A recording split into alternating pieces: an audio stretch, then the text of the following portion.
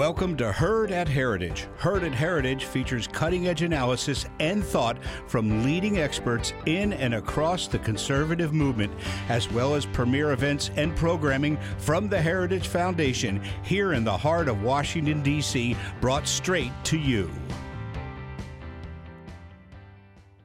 Thank you for listening to this Heritage Foundation event. Every day, the Heritage Foundation holds important events with respected and influential leaders and policy experts on today's most important issues.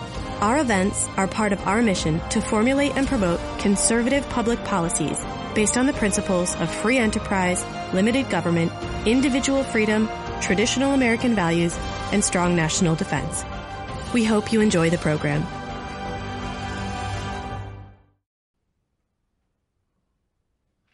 Good morning and welcome to the Heritage Foundation. My name is David Burton. I am Senior Fellow in Economic Policy here at the Foundation. Before I introduce our speaker today, I'd like to bring to your attention the next event in our speaker series. The speaker series is called Free Markets, the Ethical Economic Choice. Our next speaker will be the Reverend Robert Strico, who is president of the Acton Institute, and he will speak on the moral case for a free economy. That will be next Monday, December 10th at 11 o'clock here in this auditorium. And then we will resume the series in January after the holidays. Our speaker today is John Allison. His topic is the philosophical fight for the future of America. He brings practical, academic, and think tank experience to our discussion today, and is a nationally known proponent for economic freedom. He is an executive in residence at the Wake Forest School of Businesses and teaches finance, among other things. He is a member of the Cato Institute's Board of Directors. Mr. Allison was president and CEO of the Cato Institute from October of 2012 to April of 2015. Prior to joining the Cato Institute, he was chairman and CEO of BB&T Corporation, the 10th largest financial services holding company headquartered in the United States. During his tenure as CEO from 1989 to 2008, BB&T grew from $4.5 billion to $152 billion in assets, which is a rather remarkable growth spurt. He was recognized by the Harvard Business Review as one of the top 100 most successful CEOs in the world over the last decade. He's received the Corning Award for Distinguished Leadership, been inducted into the North Carolina Business Hall of Fame, and received the Lifetime Achievement Award from the American Banker. He is the author of 2 books, The Financial Crisis and the Free Market Cure, Why Pure Capitalism is the World Economy's Only Hope, in 2014. And the second, The Leadership Crisis and the Free Market Cure, Why the Future of Business Depends on the Return to Life, Liberty, and the Pursuit of Happiness, in 2012. In addition to being a professor at Wake Forest University, he also serves on the board of visitors at the business schools at Wake Forest, Duke, and the University of North Carolina, Chapel Hill. He is a Phi Beta Kappa graduate of the University of North Carolina, Chapel Hill, received his master's degree in management from Duke University, and is a graduate of the Stonier Graduate School of Banking. He's the recipient of 6 honorary doctorates. We will have time for audience questions after Mr. Allison's presentation, and please join me in welcoming John Allison. Thanks, David, and good morning. It's a pleasure to be here. I always enjoy having the opportunity to present at organizations which defend liberty and free societies. The title of my talk today is The Philosophic Fight for the Future of America. It's actually a presentation I've been making on university campuses, which has been an interesting experience, which, as you'll see, is not exactly aligned with what's happening at our universities. Before I get into my speech, so some of you know this, but I just want to give everybody a quick reminder. As David said, I was president and CEO of the Cato Institute, and this is the elevator speech I use at Cato, which is kind of a context for my presentation. Cato is the world's leading libertarian think tank. Our mission is to create a free and prosperous society based on the principles of individual liberty, free markets, limited government, and peace. We really do believe in limited government. We think the government ought to stay out of your pocket, but we also think it ought to stay out of your bedroom. We think government has a very important but very specific and limited role. The purpose of government is to protect individual rights. It's to keep me from using force or fraud to take what you've earned, and to keep you from using force or fraud to take what I've earned. So government is in the protection of individual rights business. We think because of that, government has three legitimate functions. National defense to protect us from bad guys overseas, police to protect us from bad guys in our neighborhood, and a court system so when you and I have a legitimate dispute, we can resolve it without the resort to violence. We think it's very important that government be limited because government has a unique and very dangerous authorization. Government can initiate the use of force. Walmart can beg you to buy their products. They can offer you special deals. They can entice you, but they can't make you. The government can make you. They can take your property. They can put you in jail. They can kill you. In fact, throughout history, governments have killed hundreds of millions of people. If force is not necessary, government is not necessary. And just commonsensically, human relationships, which are voluntary, produce better outcomes. So the next time you hear a proposal for a law, even if you kind of like the outcome, ask yourself, would you take a gun and make somebody that disagrees with this law obey it? If you wouldn't, you really shouldn't support the law because force is a very dangerous entity. All right, in that context, now we talk about the philosophic fight for the future of America, and I would argue the philosophic fight for the future of Western civilization. This is a very important fight. I think it will have a profound impact on the quality of all of our lives and our children and grandchildren's lives. It's a fight that's very evident in universities today. On one side of the fight are those of us what I'll call the classical liberal tradition. Those of us that believe the Founding Fathers got it right, that life, liberty, and the pursuit of happiness for each individual is a fundamental foundation for a successful and prospering society. On the other side of the statists of all kinds, there are plenty of right-wing statists. Right-wing statists tend to want to control people's personal lives. Left-wing statists traditionally wanted to control the economic side of your life, but now they also want to control your personal lives. The most visible, and I would argue by far the most dangerous set of statists today are the so-called progressives. Progressivism is an old movement. It goes back over 100 years, but it's really raised its ugly head, in my view, with a lot of intensity in recent times. Progressives strongly believe that a relatively small number of elitists in places like Washington, D.C., always acting in the common good, know what's better for all of us. And they're quite willing to use force to achieve that end. Underlying the progressive movement are three philosophical pillars: altruism, collectivism, and egalitarianism. Altruism, collectivism, and egalitarianism. Altruism is not benevolence. Benevolence is a good thing. Benevolence is a very good thing. Altruism is otherism. It says everybody's important but you. Everybody's important but you. The problem with that, in the real world, there are only but yous. So if none of the but yous are important, individuals don't matter. And from a progressive perspective, individuals don't matter. It's the collective, the common good that matters in their judgment. As collectivists, they argue they're always acting in the common good. But the truth is their concept of the common good is an oxymoron. When the Founding Fathers got through with the Declaration of Independence and the Bill of Rights, Constitution, they pretty much defined all the legitimate common goods: freedom of speech, freedom of religion. When people talk about the common good today, they're usually talking about good for me and maybe not so good for you. Good for the auto workers, maybe not so good for the manufacturers. Good for the school teachers, maybe not so good for the students or the taxpayers. Good for General Electric, maybe not so good for their competitors. And so what you've got going on in Washington, D.C. today is a battle over individual perceptions of what's good for them, driving those outcomes. In addition, if something was equally good for all of us, would we be arguing about it? I don't think so. Underlying the collectivist mentality is a progressive sense of justice. And your sense of justice largely drives your political position. And the progressive sense of justice is what I'm going to call radical egalitarianism. Now, to some degree, the United States is an egalitarian society. All men are created equal.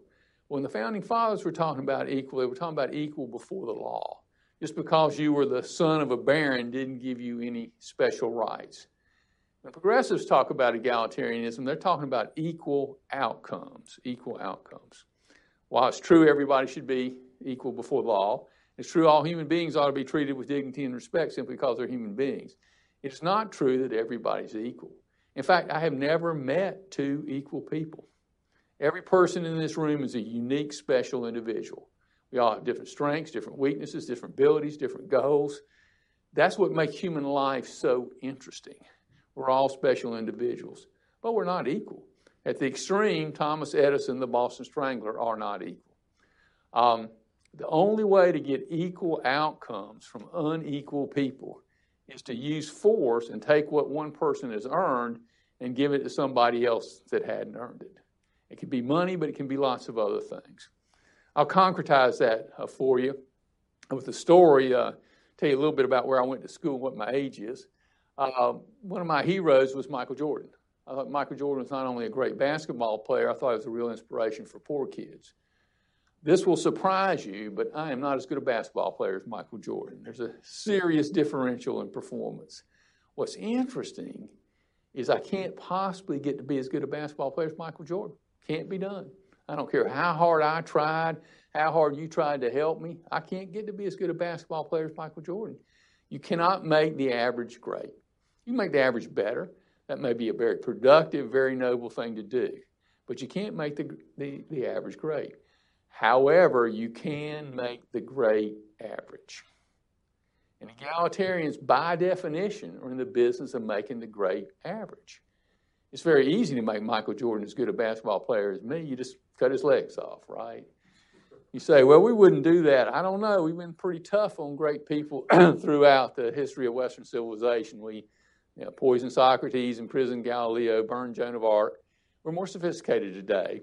We do it with lots of balls and chains, very high level of marginal taxes, very intense system of regulations. We put balls and chains on people. What many people fail to realize is that great people make a disproportionate contribution to human well-being. Everybody in this room, your children, your grandchildren, have a better life thanks to Thomas Edison. Edison not only invented the light bulb, he invented the research laboratory itself. Put balls and chains on great people and reduce the quality of life for all of us. Now, egalitarians, progressive egalitarians, like to claim the moral high ground. And he that owns the moral high ground wins the fight. This is really not a fight over economic theory. It's a fight over ethics. And he who owns the moral high ground wins the fight.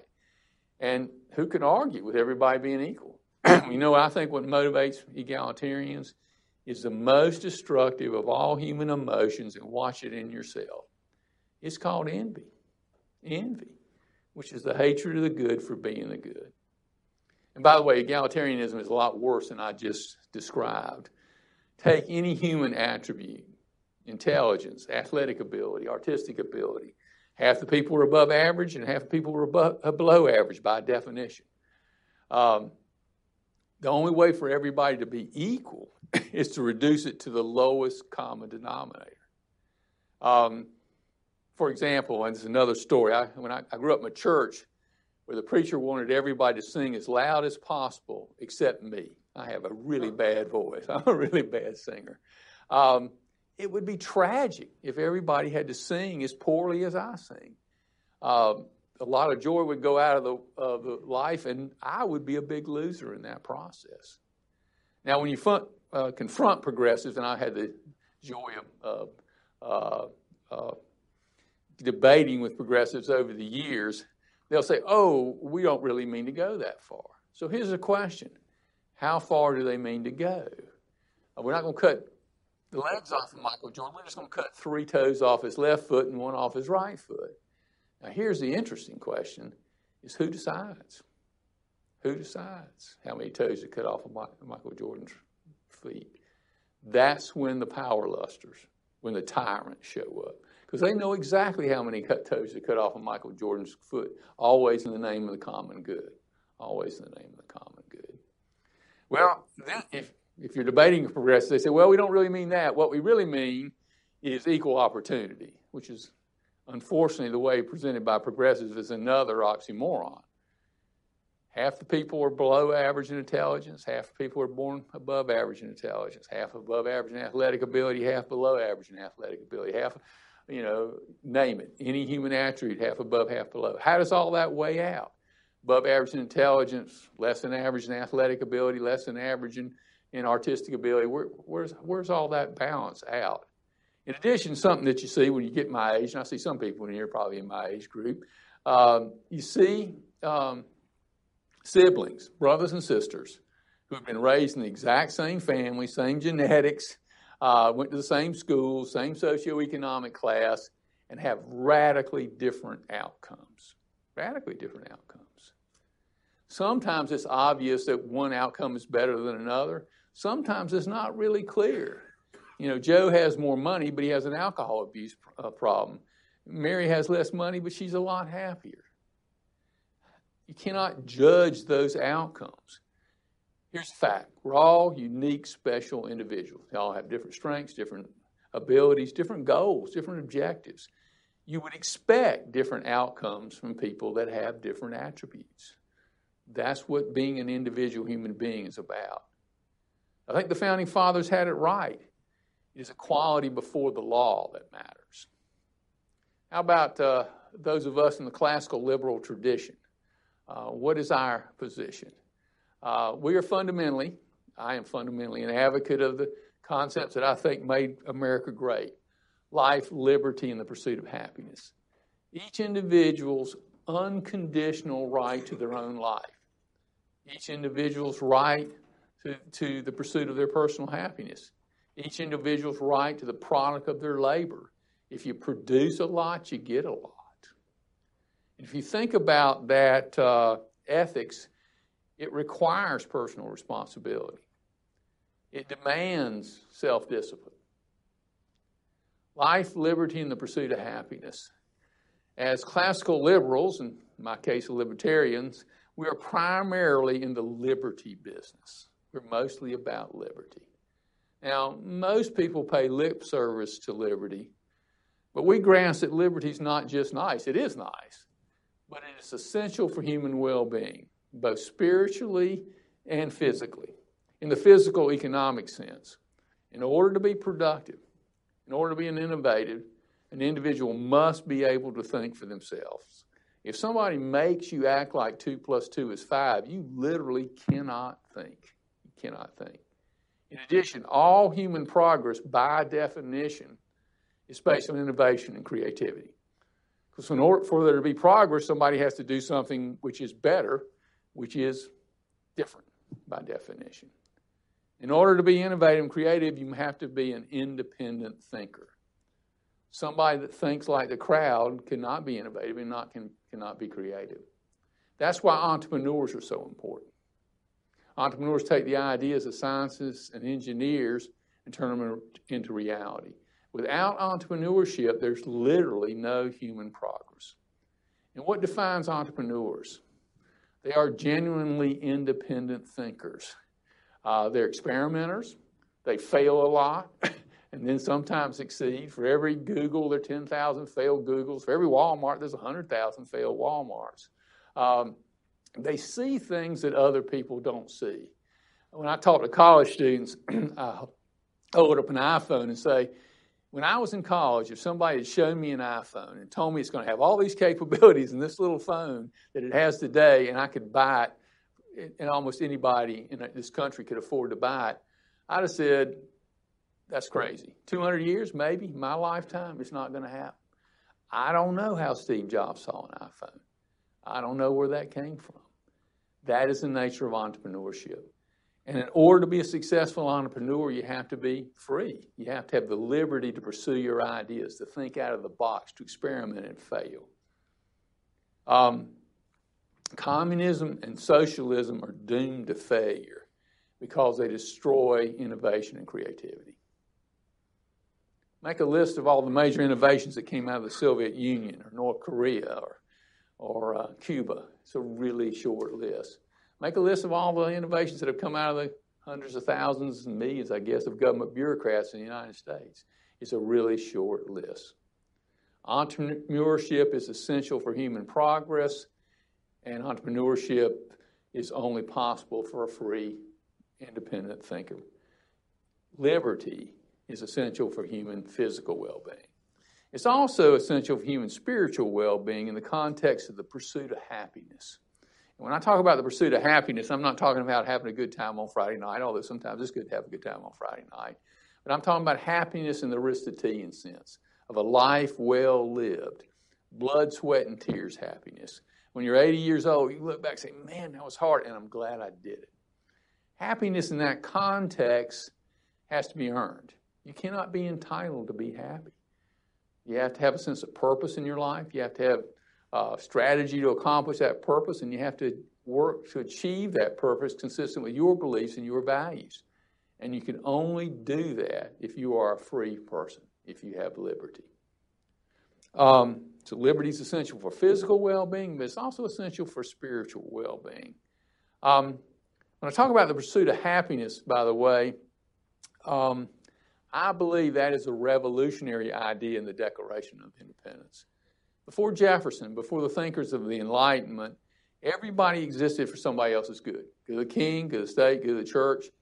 Nobody existed for their own good. What Jefferson said is each one of us has a moral right to pursue our personal happiness. That idea created the most successful and the most benevolent society in human history. And I agree with Jefferson. Each of us has a moral right to pursue our personal happiness. Now, it's interesting to reflect a little deeper on the pursuit of happiness. Most people are okay with the pursuit of happiness. But if you think about it, wow, that is a selfish idea. I'm going out and pursue my happiness. How selfish can you be? And selfish is bad, right?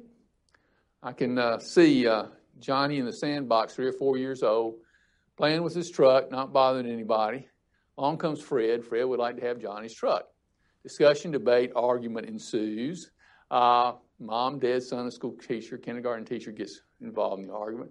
Mom says, hey, Johnny, give that truck to Fred. Don't be selfish. Don't be bad. 2 great moral lessons being taught there in the sandbox. First, where did Fred get the right to Johnny's truck?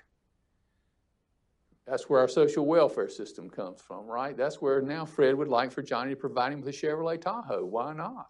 Why not? But how about Johnny? See, I think that's the important lesson. And I suspect practically everybody, I would think actually everybody in here is Johnny. What did you learn in that sandbox? That for some reason you don't have a total right to your own life. For some reason you don't have the right to your own life. Let's talk about selfish a little more. And let's define it properly. It's acting in one's rational, long-term self-interest. Acting in one's rational, long-term self-interest.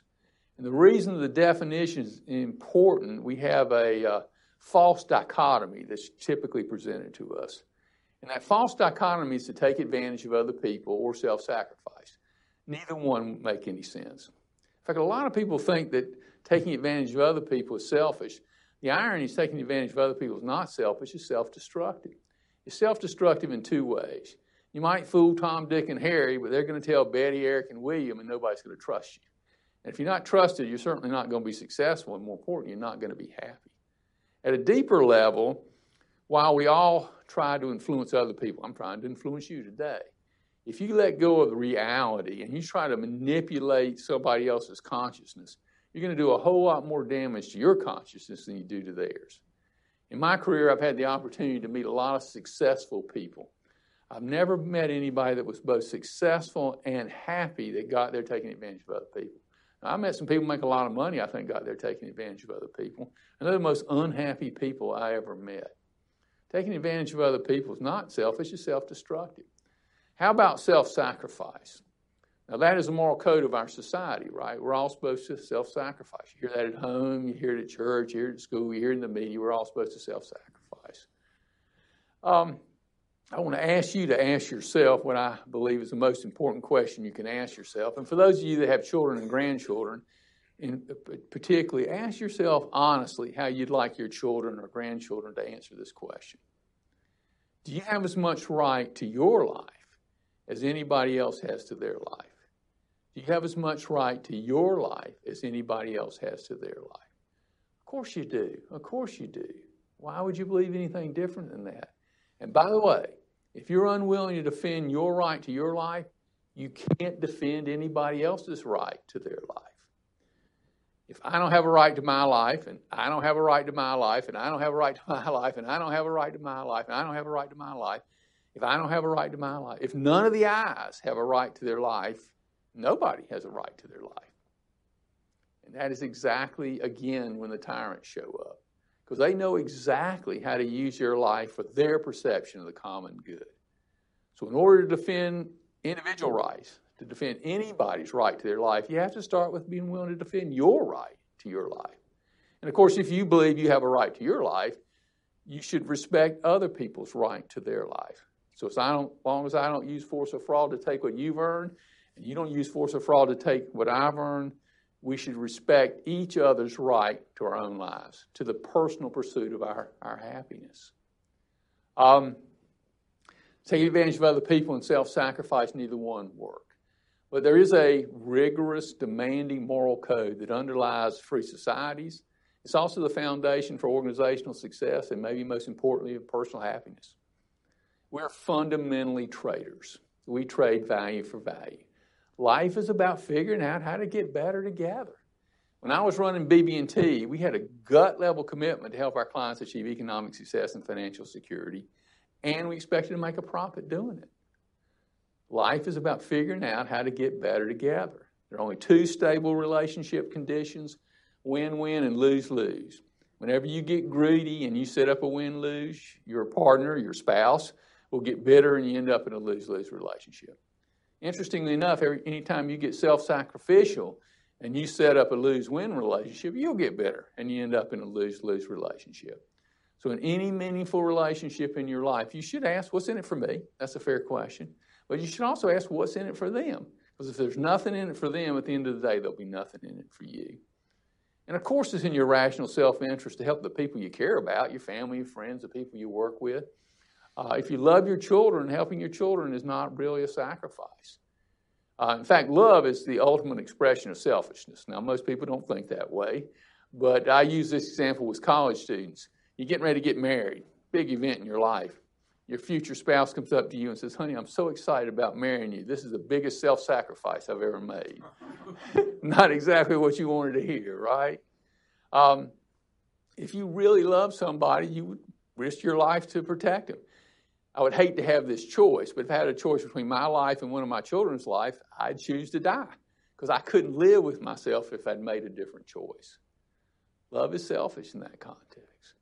I believe it's in my rational self-interest to support the United Way. United Way is an umbrella charity organization that does a lot of good in the community in which I live. I wouldn't want to live in that community if there were no United Way, and I wouldn't want my children to live in that community. In fact, I support a number of nonprofit charitable organizations, a substantial number. But I think there's a difference in kind in me choosing to do that, to give my money that I've earned away for purposes that I agree with, versus the government using a gun to take my money for whatever their purposes happen to be. What would be required for you to act in your rational self-interest? First thing I think you would have to do is hold what I call the context. Sometimes people talk about being selfish. They're talking about people that have a focus, a self-focus. They kind of have tunnel vision. And the irony is that's not in your rational self-interest because the rest of the world matters, right? You have to hold the context. You have to ask your question, what kind of world would you like to live in? And what would you enjoy doing, maybe nudging the world a little bit in that direction? You'd have a sense of purpose, making the world a better place to live, doing something you would enjoy doing, pushing the world in that direction. You'd be a purpose-driven individual. Secondly, you would take care of your body. You'd eat right, you'd exercise well.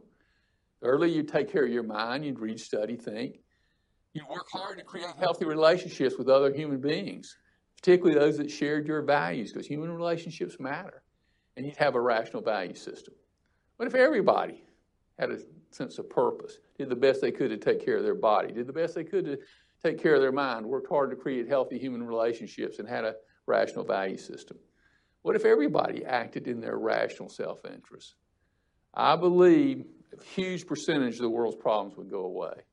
You constantly hear that the problem with the world's people are selfish.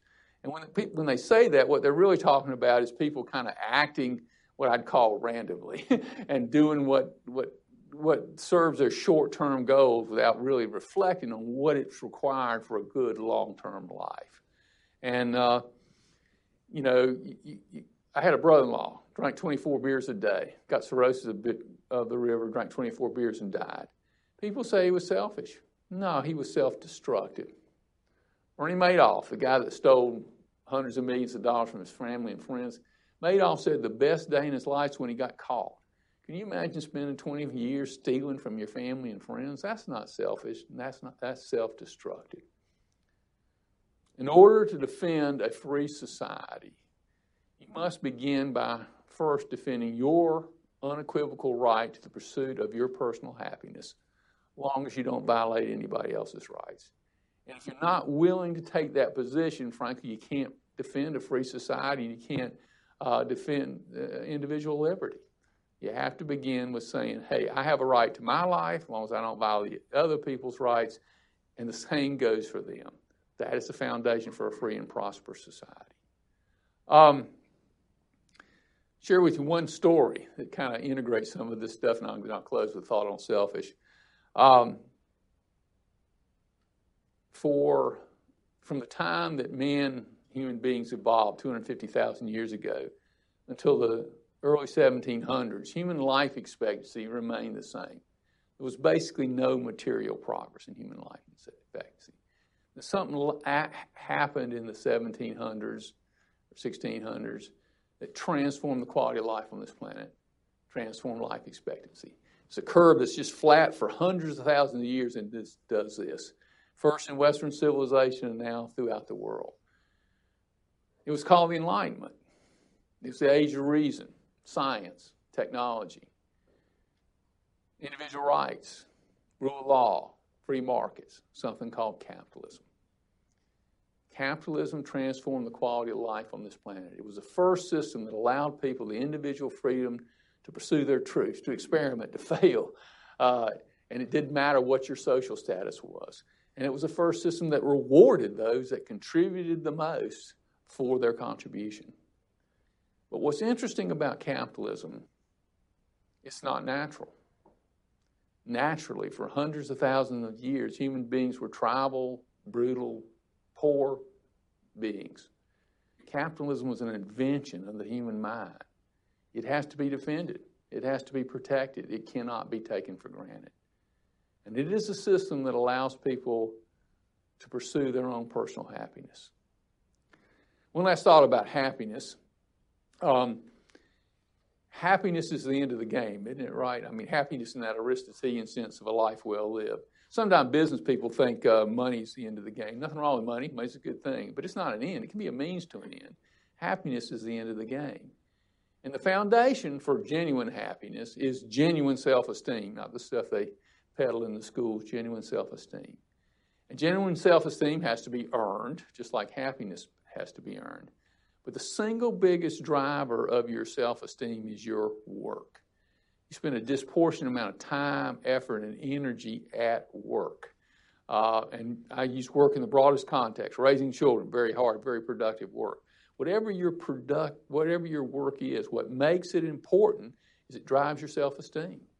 Something I said many times to the employees of BB&T. It's very important to BB&T that you do your job well, but it's far, far more important to you. Might fool me about how well you do your job, might fool your boss how well you do your job, but you'll never fool you. If you don't do your work the best you can do it, give me a level of skill, give me a level of knowledge, you can't do the impossible. But if you don't do your work the best you can possibly do it, you will lower your self-esteem. Now, here's the good news. The flip's also true. Do your work the best you can possibly do it. Give them your level of skill, give them your level of knowledge, and you will raise your self-esteem, which is more important than whether you get a promotion or more money. It's about your fundamental character, who you are as a human being. There's a significant, I think, social implication to that. Take a construction worker, bricklayer. He has a tough, hard, demanding life. My granddad had that kind of life. This bricklayer has a tough, hard, grinding life, but he and his wife successfully raise their children. Maybe his granddaughter becomes CEO of a publicly traded company, maybe not. He has a tough life, but he gets something very precious from his work. He gets to be proud of himself. He gets self-esteem. Take that same bricklayer and give him welfare. He may be better off financially, but he loses part of his soul. He loses his self-esteem.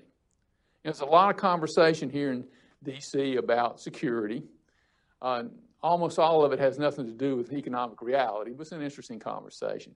But even if it had something to do with economic reality, it's not on mission. Americans care about security, but this is not the land of security.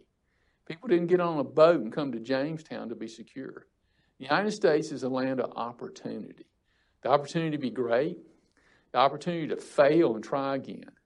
But most importantly, the opportunity of that bricklayer to live life on his own terms, to pursue his personal happiness based on his beliefs and his values, to pursue his personal happiness as a free and independent person. That's why people came to America.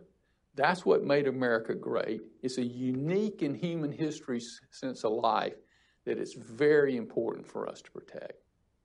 Thank you very much.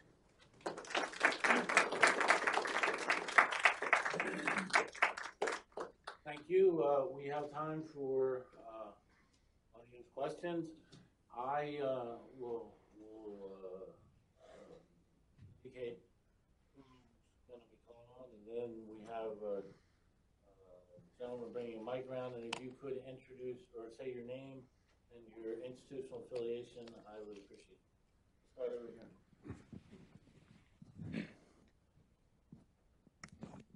Hi there, my name is Helen. I'm at the Heritage Foundation interning in the Asian Studies Center.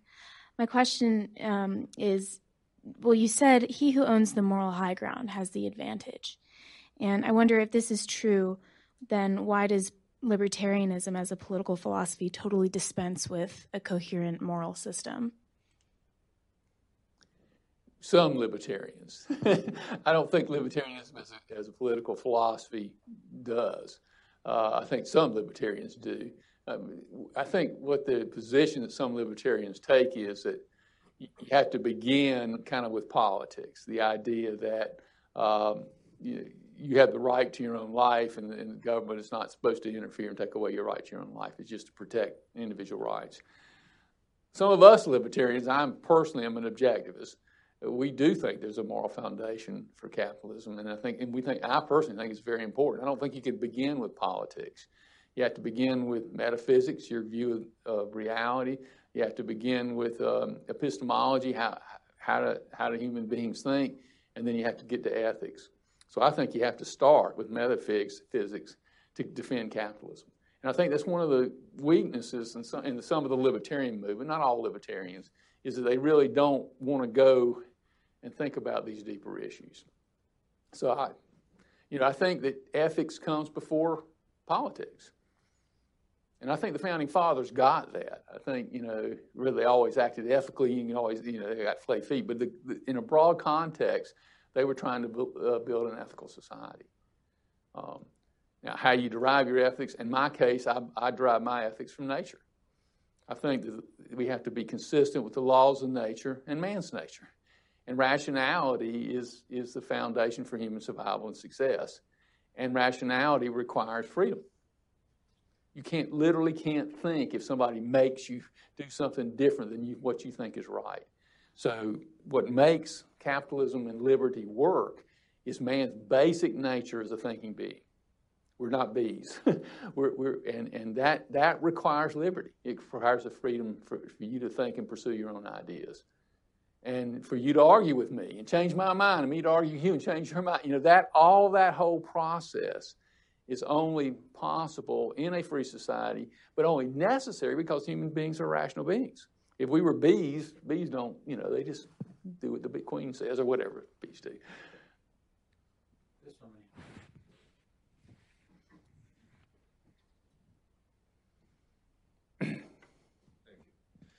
Dr. Allison, thank you very much for being here. And I know President Trump, I believe, considered you as a candidate for a Federal Reserve director, and I hope that would still happen because I know you understand the constitutional monetary issue.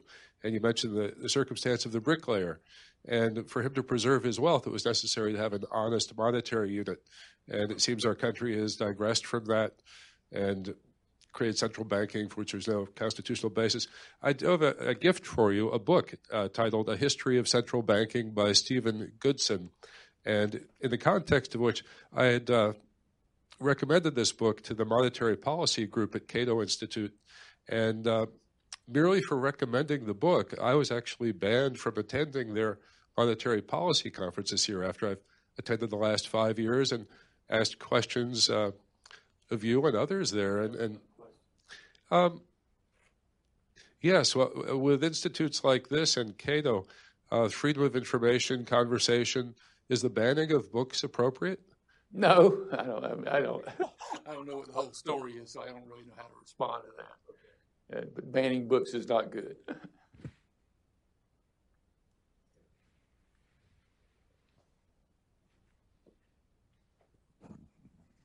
I'm Bob Hershey. I'm an independent consultant. As an objectivist, how can one work with other people in an objective manner to get an economic consensus for things that you want to fund? For instance, some of the groups that help people.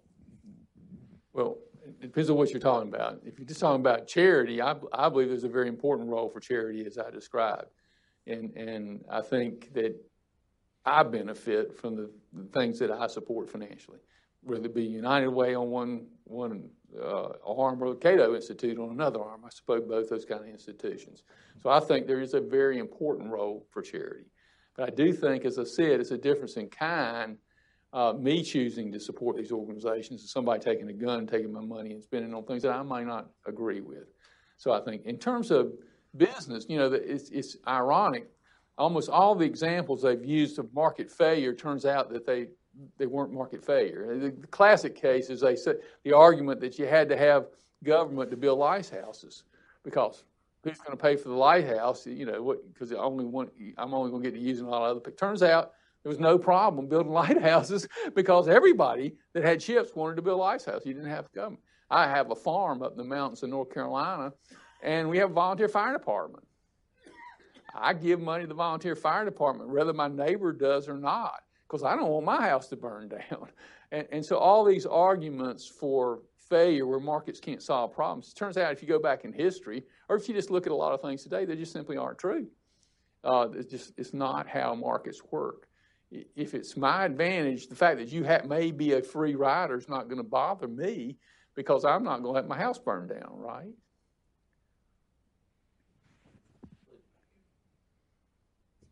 Thank you. Myrtle Alexander, Institute for Academic Management. My question to you is, what do you believe the role of government is in education in this country, especially as it pertains to, you talked about welfare, and then so looking at it from both an academic perspective for those that can and a vocational perspective for those that are not so academically minded at the beginning of their journey? And that's a great question. I think in a certain way, from a practical perspective, it's a fundamental question. I strongly believe in the privatization of education. And I do that for a couple of reasons. First, what has allowed so much progress in business has been innovation and creativity. And part of the motivator is the upside, but part of the motivator is the downside. If you run a business poorly, you get to fail. If you run an education system poorly, you just get more money. You've got an inverted incentive. And interesting enough, and not surprisingly enough, the victims of public education are low-income people. Of course, because they don't have the political power. So I think the biggest enemy of low-income people in the United States is public education. I would myself support vouchers and tax credits to parents and students and let them, and I think the market would some people make mistakes? Yeah, but would all the people make? No. People figured out how to go to Walmart, right? Walmart's had a huge improvement in quality of costs for poor people in the United States. And I think there would be Sam Waltons and Bill Gates and Steve Jobs out there that would revolutionize education, and we'd be stunned. You know what interests me? I'm in a university now, teaching some, and then I have some friends of mine that have kids in the elementary school and stuff. They're basically doing the same thing they did when I went there in the 1950s and 60s. I mean, there's been so little innovation, it's kind of stunning. If you look around at everything else, there's huge innovation because it's of necessity, because you get to die. You get to go out of business. So I think the single most important thing we could do would be privatize education, subsidize poor students, poor kids, subsidize families and parents, but don't subsidize the schools. And I think you'd see a radical improvement in education very quickly. You see a lot of experiments. A few of them wouldn't work, but they're almost always better than public education. And then you'd see a Walmart or an Apple or somebody emerge and develop a much better model.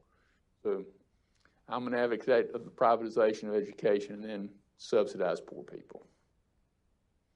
I have a question. I know you've been doing a lot of traveling and speaking at universities. And what have you found is the most effective way to communicate to young people the importance of a free society and the ethical or moral superiority of free enterprise over socialism or other government control of the economy? Well, what I find, and this is should concern all of us that believe in a free society, most of these students, and I often talk to seniors, sometimes graduate students, mostly juniors and seniors in college, have never heard about the basic ideas that underlie a free society. It's kind of stunning in a way. And part of what I'm trying to do is get them energized to think about the contrasts in the extremes, the progressive movement, the classical liberal movement. And then I try to get them to read books. I wrote a book on leadership that's I think is effective for students, is oriented towards students. I have other books, because in one lecture, you're only going to move the needle an inch. But if you talk to 150 kids, I found that maybe 15 or 20 are interested enough to read a book, and then maybe they get involved in the process.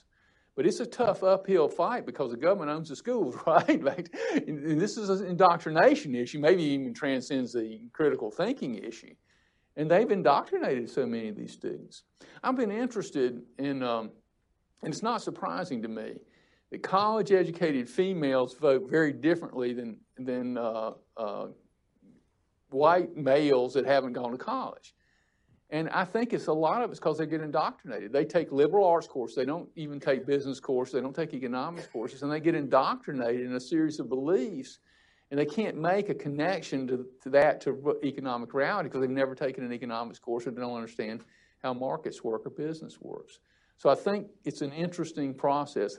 Now, what I'd like to do would be transform the university, but that's a difficult thing to do. As you and I were talking, one of the real tests we have now is, except for maybe a Hillsdale, there aren't any private universities left in the United States. Because I'm at Wake Forest University, and the percentage of revenues that Wake gets from grants and from student aid is probably, I don't know, I'm guessing here 50, 60% of their revenues. Well, who's going to tell the government no when you get 60% of your revenues from the government? And that is scary. So that ideas tend to get concentrated. You even see this in science now, because almost a huge percentage of research is funded by the federal government. So what are they going to do? They're going to research things that the federal government wants to hear. I think there's a big problem in the environmental issue. I'm not sure about global warming. I don't know the answer to that, but I know that the research is not balanced. Because if you go out and say there's no global warming, or that maybe you might say there's global warming, but it's not a big problem or something, you're done. No more money from the federal government.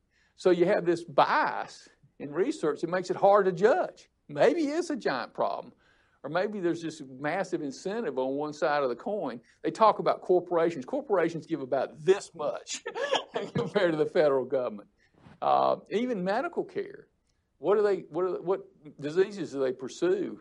Not necessarily the ones that we would rationally pursue.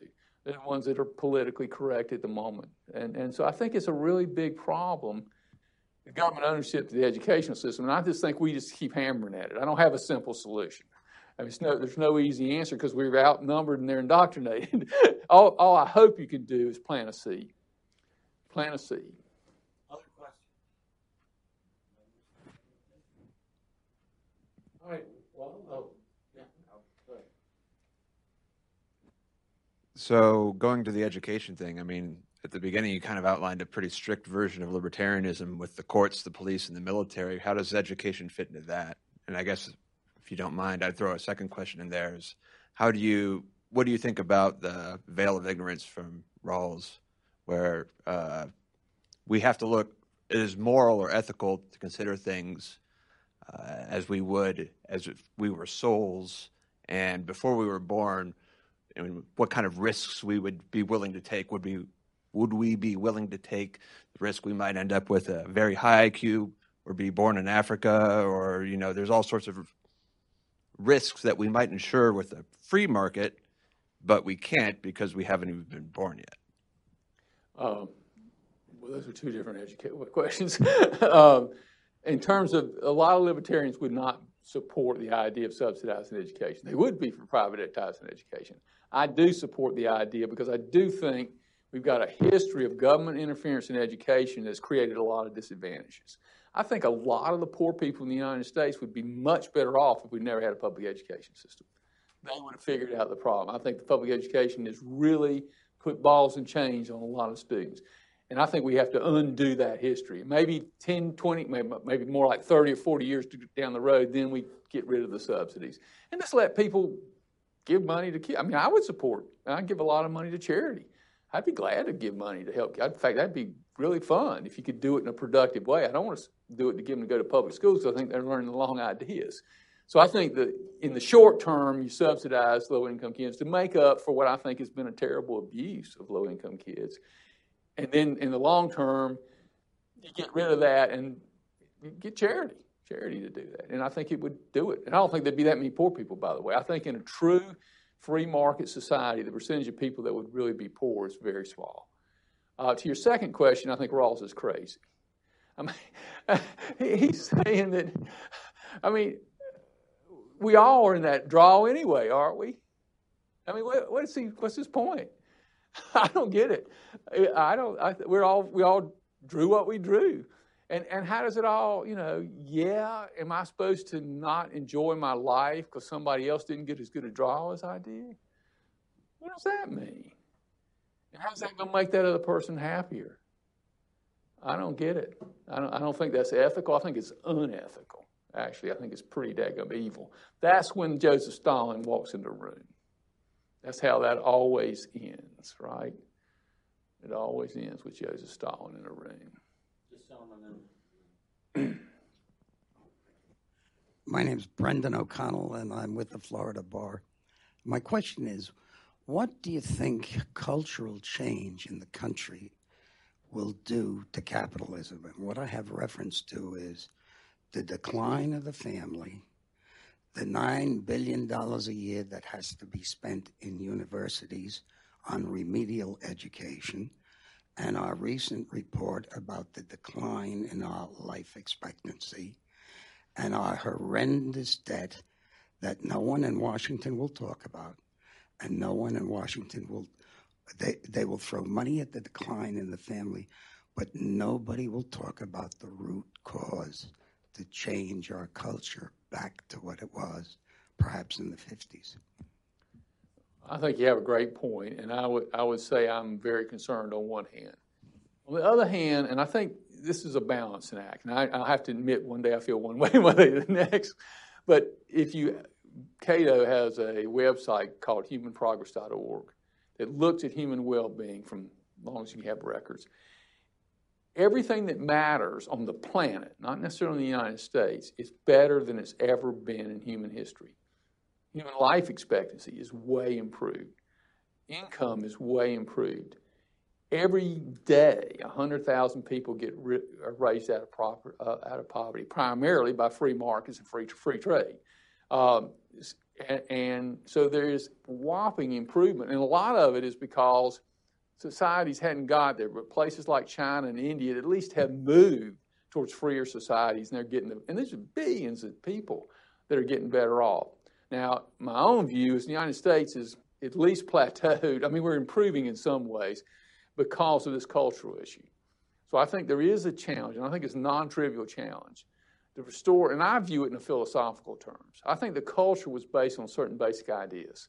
Individual rights, personal responsibility, those kind of ideas, I think that's the real threat, is those ideas are under attack. Because now, nobody's responsible for themselves, right? When anything happens, I'm a victim. Everybody's a victim, right? I'm a victim because I'm, female. I'm a victim because I was born, wherever. And I think that is really dangerous. When I was at BB&T, we had a poster up on the wall that said, if it's to be, it's up to me. We had a guy climbing the wall. And that idea is under attack, that whole sense of personal responsibility. So on one hand, I'm very concerned because I think the cultural issues are significant. And I think that capitalism, free markets, liberty are all very intangibles, and they can go away. They're not natural. They're not natural to human history.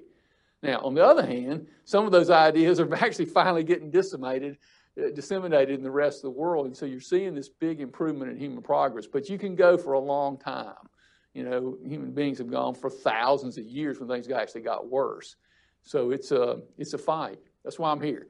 That's why I go on college campuses and talk about these ideas. But so kind of basic principles, honesty, integrity, personal responsibility, are foundational to society. They make free markets work.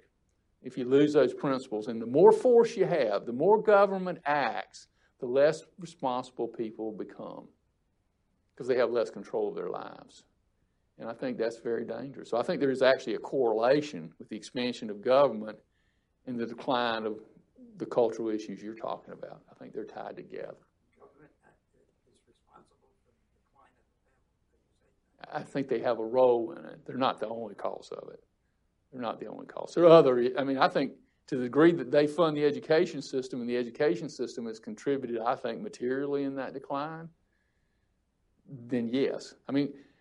I'm not a particularly religious person, but when they took religion out of the schools, they took ethics out of the schools.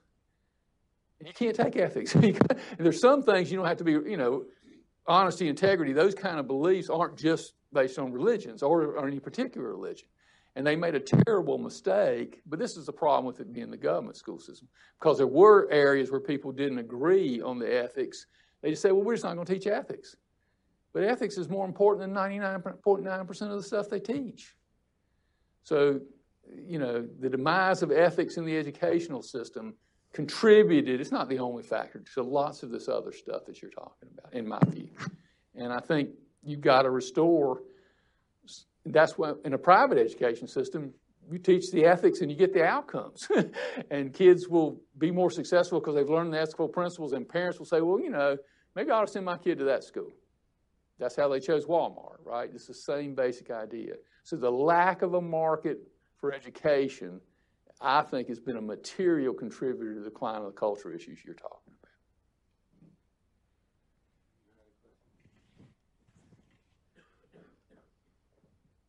Yes, ma'am. Adele Hertzwick. I was just wondering if you had an opinion on the debate in Randian circles between open and closed objectivism. Oh, I try not to get into that debate. It seems silly to me. To me, there are two things. There's what Rand said, which is objectivism, because that's a philosophy. I think that any philosophy has to evolve to some degree, reflecting more knowledge, and also Rand didn't cover everything, with law and that kind of stuff. So I'm not for, I think some people say that they agree with Rand's basic beliefs and don't. And I think that's unfair to Rand and philosophy. On the other hand, the idea that people extend some of these beliefs or look for holes, not holes in in the basics, but there's a lot of stuff to be done. I think that's good. So I'm kind of between the two. I'm not objectivism is a philosophy. It is not a religion. And I think that's what's dangerous. I think a lot of objectivists take it as as kind of a hardwired belief versus a process of thinking. I mean, it's really about people using their reason. And that, I think, is unconditional. But that's going to lead you in a lot of different directions, in my view. Okay, anybody else? Well, thank you very much for coming. This concludes our event. Thank y'all.